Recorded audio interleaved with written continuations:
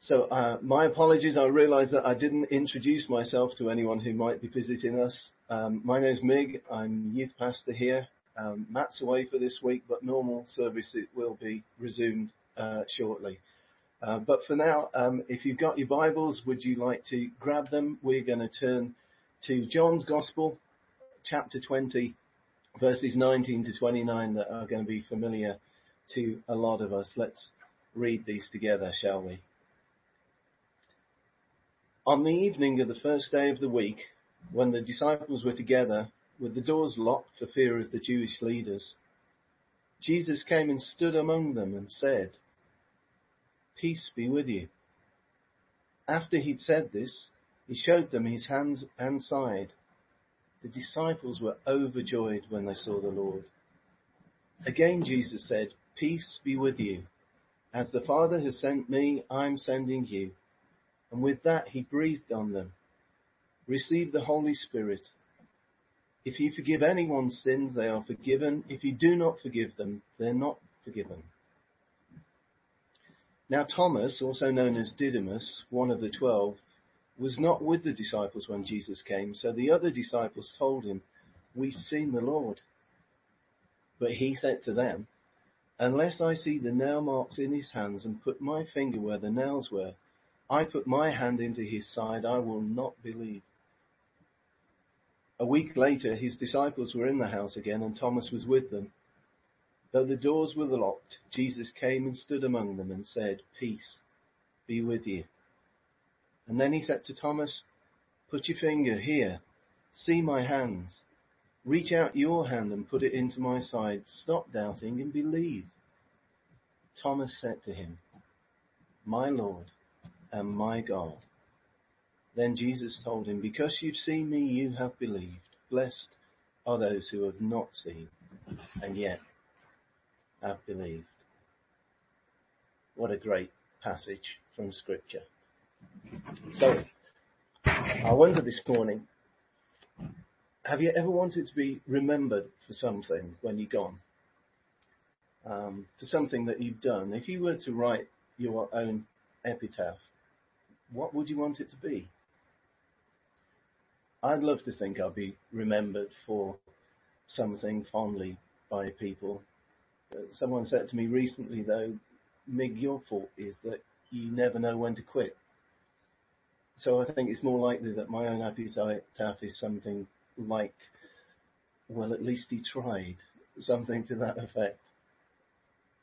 But it got me looking up some famous epitaphs of other people. There's Martin Luther King Jr., the famous speaker, preacher, and civil rights activist, whose own tombstone contains an inscription from his "I Have a Dream" speech, which just says "free at last," his whole life about bringing freedom from oppression to other people. There's a famous mathematician called Ludwig van Keulen. He was the first man ever to calculate the value of pi to 35 decimal places. And on his tombstone, he simply had inscribed 3.1415932589793384626433832790. The value of pi. And then I discovered Mel Blanc, who was the voice of 1,000 Looney Tune cartoons back in the day, and whose gravestone just reads his famous sign-off, "That's all, folks." H.G. Wells, the famous author, sci-fi author and future science visionary, his tombstone reads, "I told you so, you damn fools." And then Spike Milligan, the comedian, whose tombstone is actually inscribed in Gaelic, but when you translate it, it just says, "I told you I was ill." It got me thinking, what about the disciples? What are they remembered for? And we've got Peter the Rock, the keeper of the keys of the kingdom. He's brash and impulsive at times, but he's still the man that could get the job done. We've got John the Beloved, the disciple who Jesus loved. The one who's so close to Jesus that he's actually reclining his head on him at the table at the Last Supper. We've got James and John, the dynamic duo, the sons of thunder, as Jesus called them, full of gusto and bravado.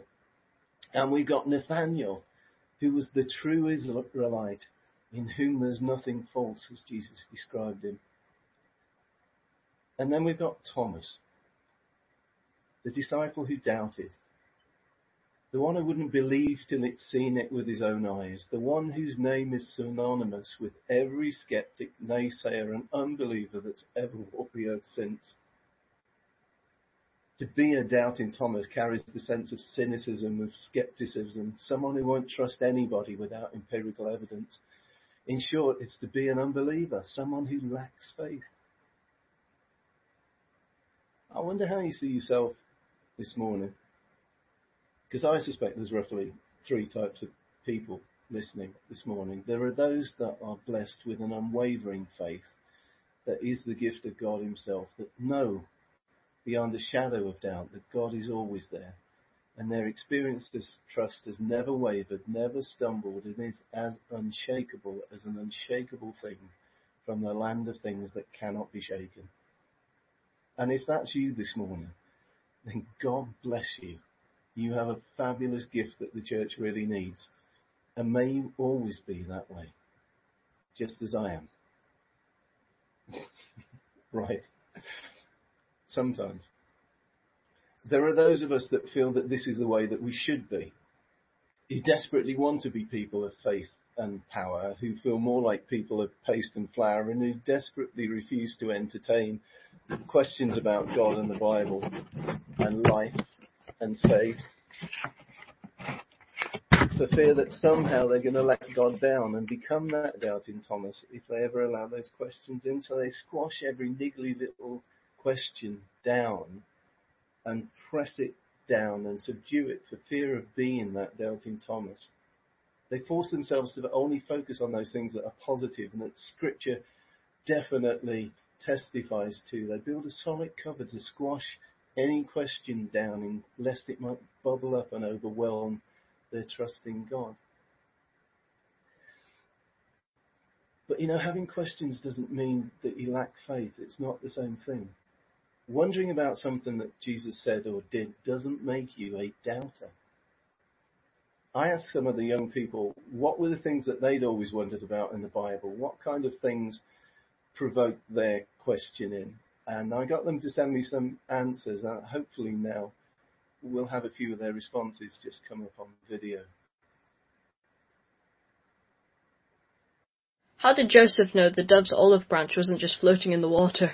I have always wondered what Jesus wrote in the sand when they brought him the woman that was caught in adultery. I wonder if they cooked the fish they gave to the 5,000. I've always wondered what happened to the donkey after Jesus rode into Jerusalem. I've always wondered what happened to the fishing gear after the disciples left it on the beach to follow Jesus. And I've always wondered how Noah managed to feed all of the animals that he had on the ark. I've always wondered what the first thing Jesus ate after 40 nights, 40 days in the desert. I've always wondered who fixed the roof after the paralysed man was lowered through it by his friends. I always wondered what language Adam and Eve spoke. And I've always wondered whether Jesus wore shoes when he walked on water. I wondered about who wrote Genesis down. There are some excellent musings there, aren't they? Some great questions to ponder and wonder on. And I'd say that they're healthy questions. You see, having a question doesn't rule you out of the purposes of God. It doesn't make you a second-class believer in some way. Even Jesus' own mother had questions. When the angel came to give her the good news that she was going to bear the Messiah, she was going to conceive God's baby, she asked, and I may be paraphrasing slightly, but how on earth is that going to happen when I'm not even married yet? Heaven didn't rebuke her.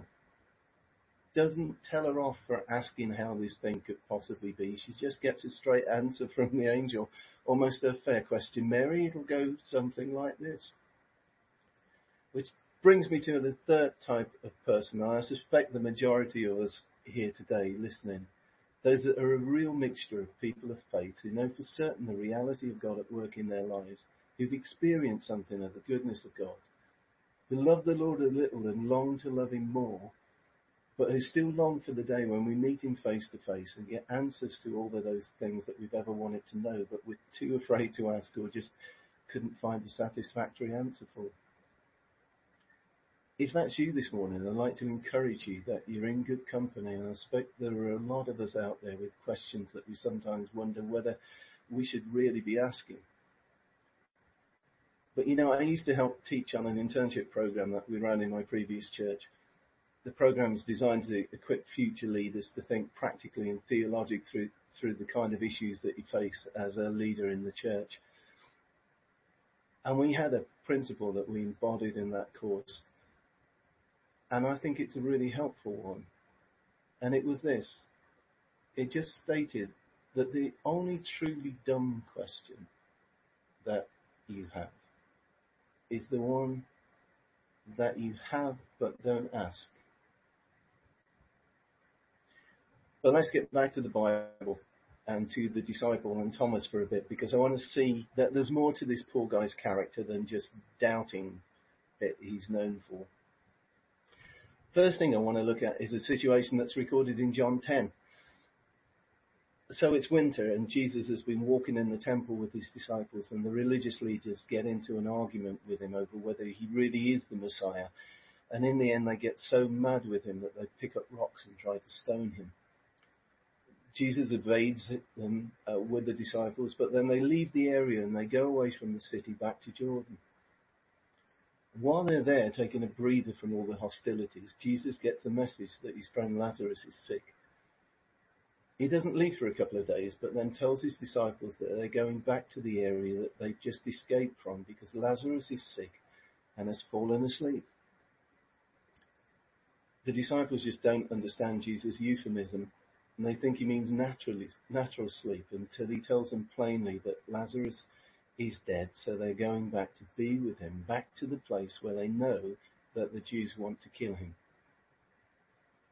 Now, we don't know what the conversation went like with the disciples, but there was some discussion over whether that was actually the wisest thing to do in these circumstances.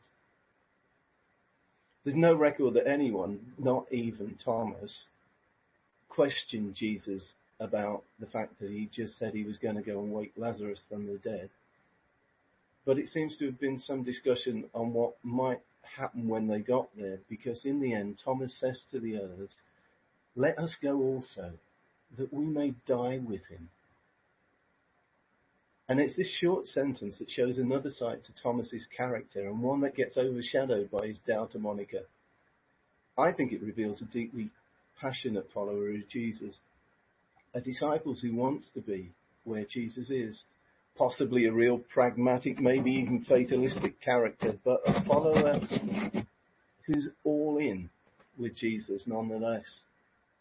When everyone else is questioning the wisdom of Jesus' decision, it's Thomas who goes, "Come on, lads, this is Jesus.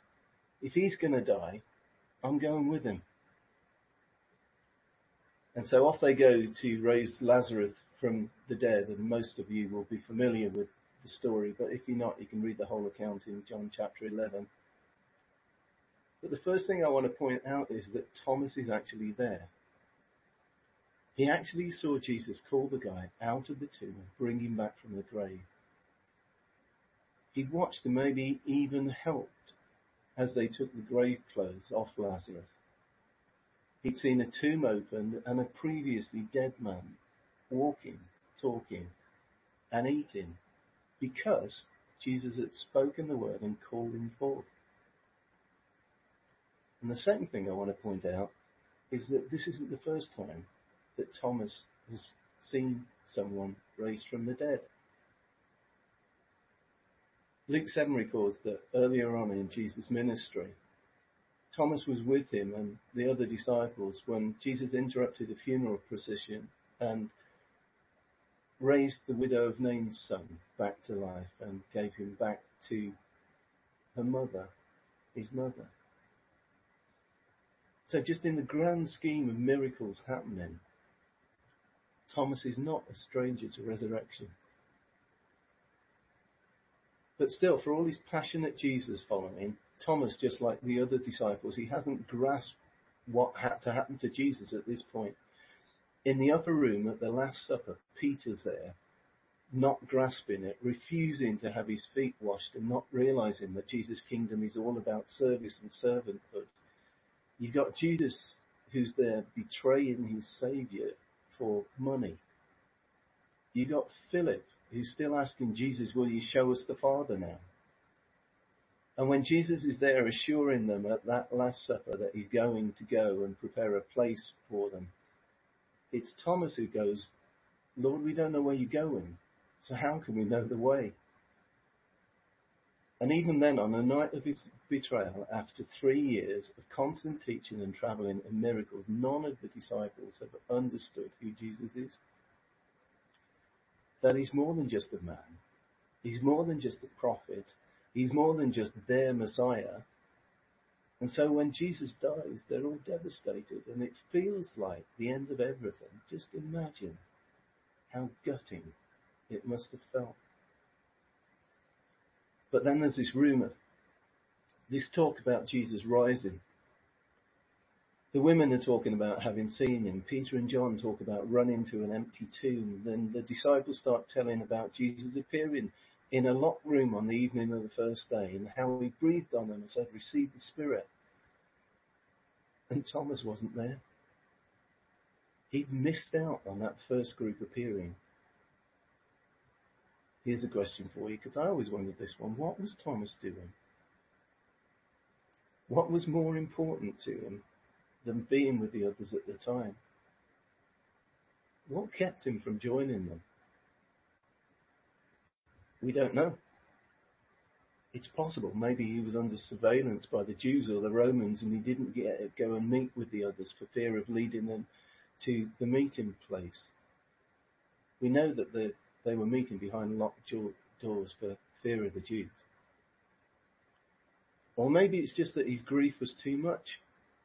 Maybe after all that had just happened, he needed time to be alone. We don't know. But maybe it's understandable then that he needed to see it for himself before he could really accept it.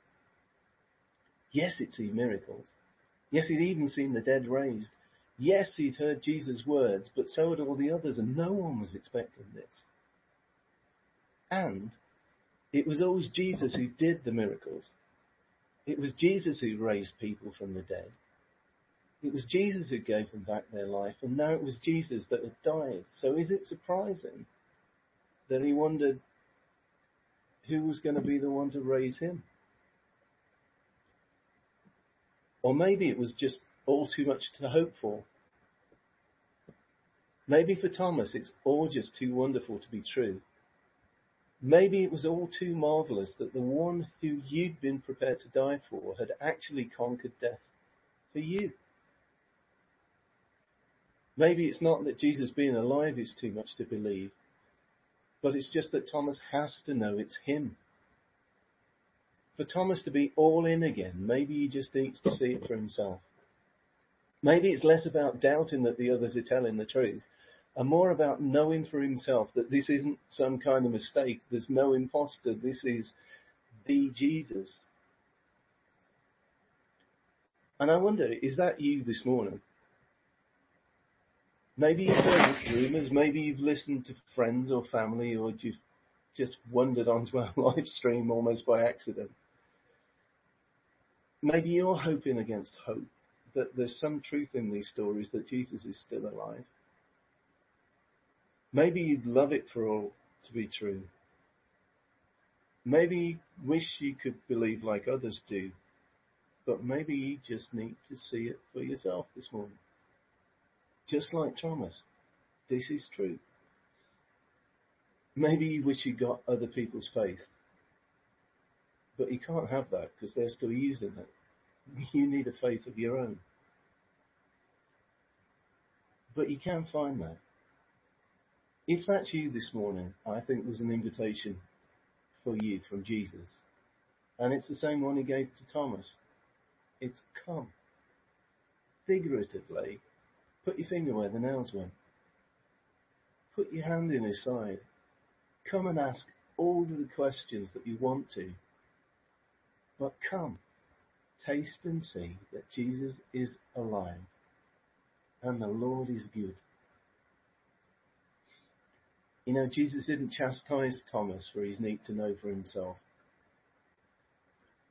All Thomas asked for was the same evidence that had been given to everybody else, the same opportunity to test out those wounds for himself. And Jesus gave it to him.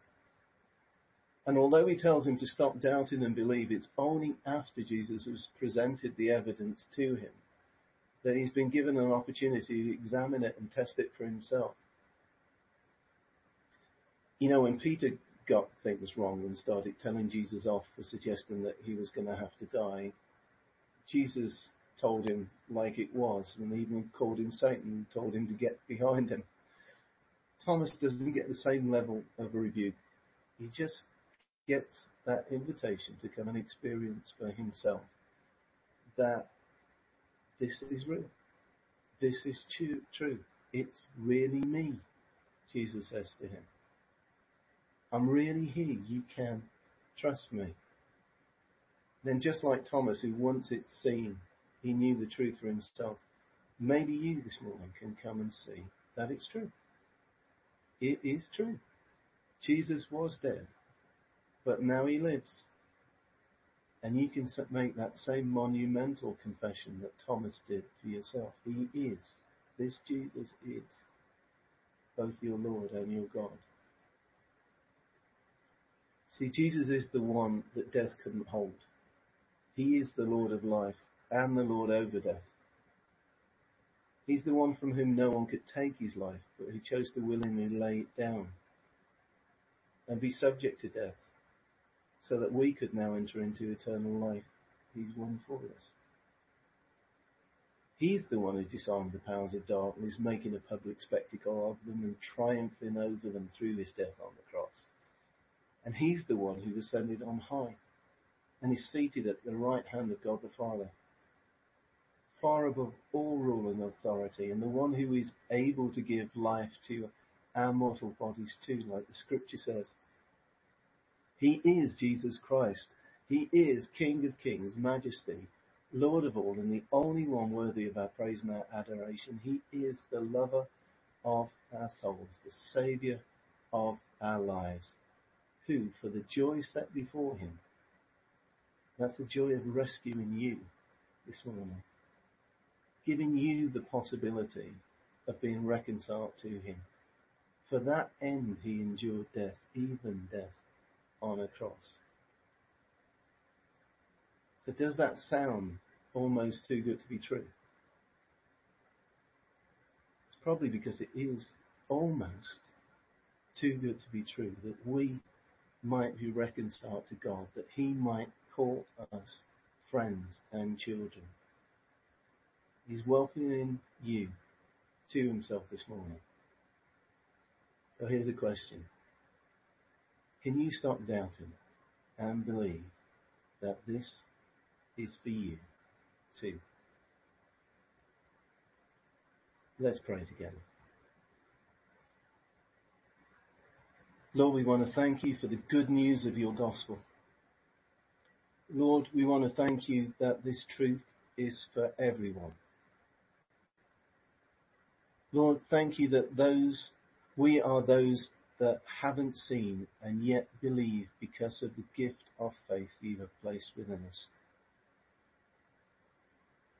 Lord, help us not to doubt you this morning, but to believe that what you've done, you have done for each one of us. Lord, help us to put our trust in you, to believe that this is for us, that you are our Lord and our God. You are my Lord. You are my God. You have won the victory for me, and I am yours. Amen.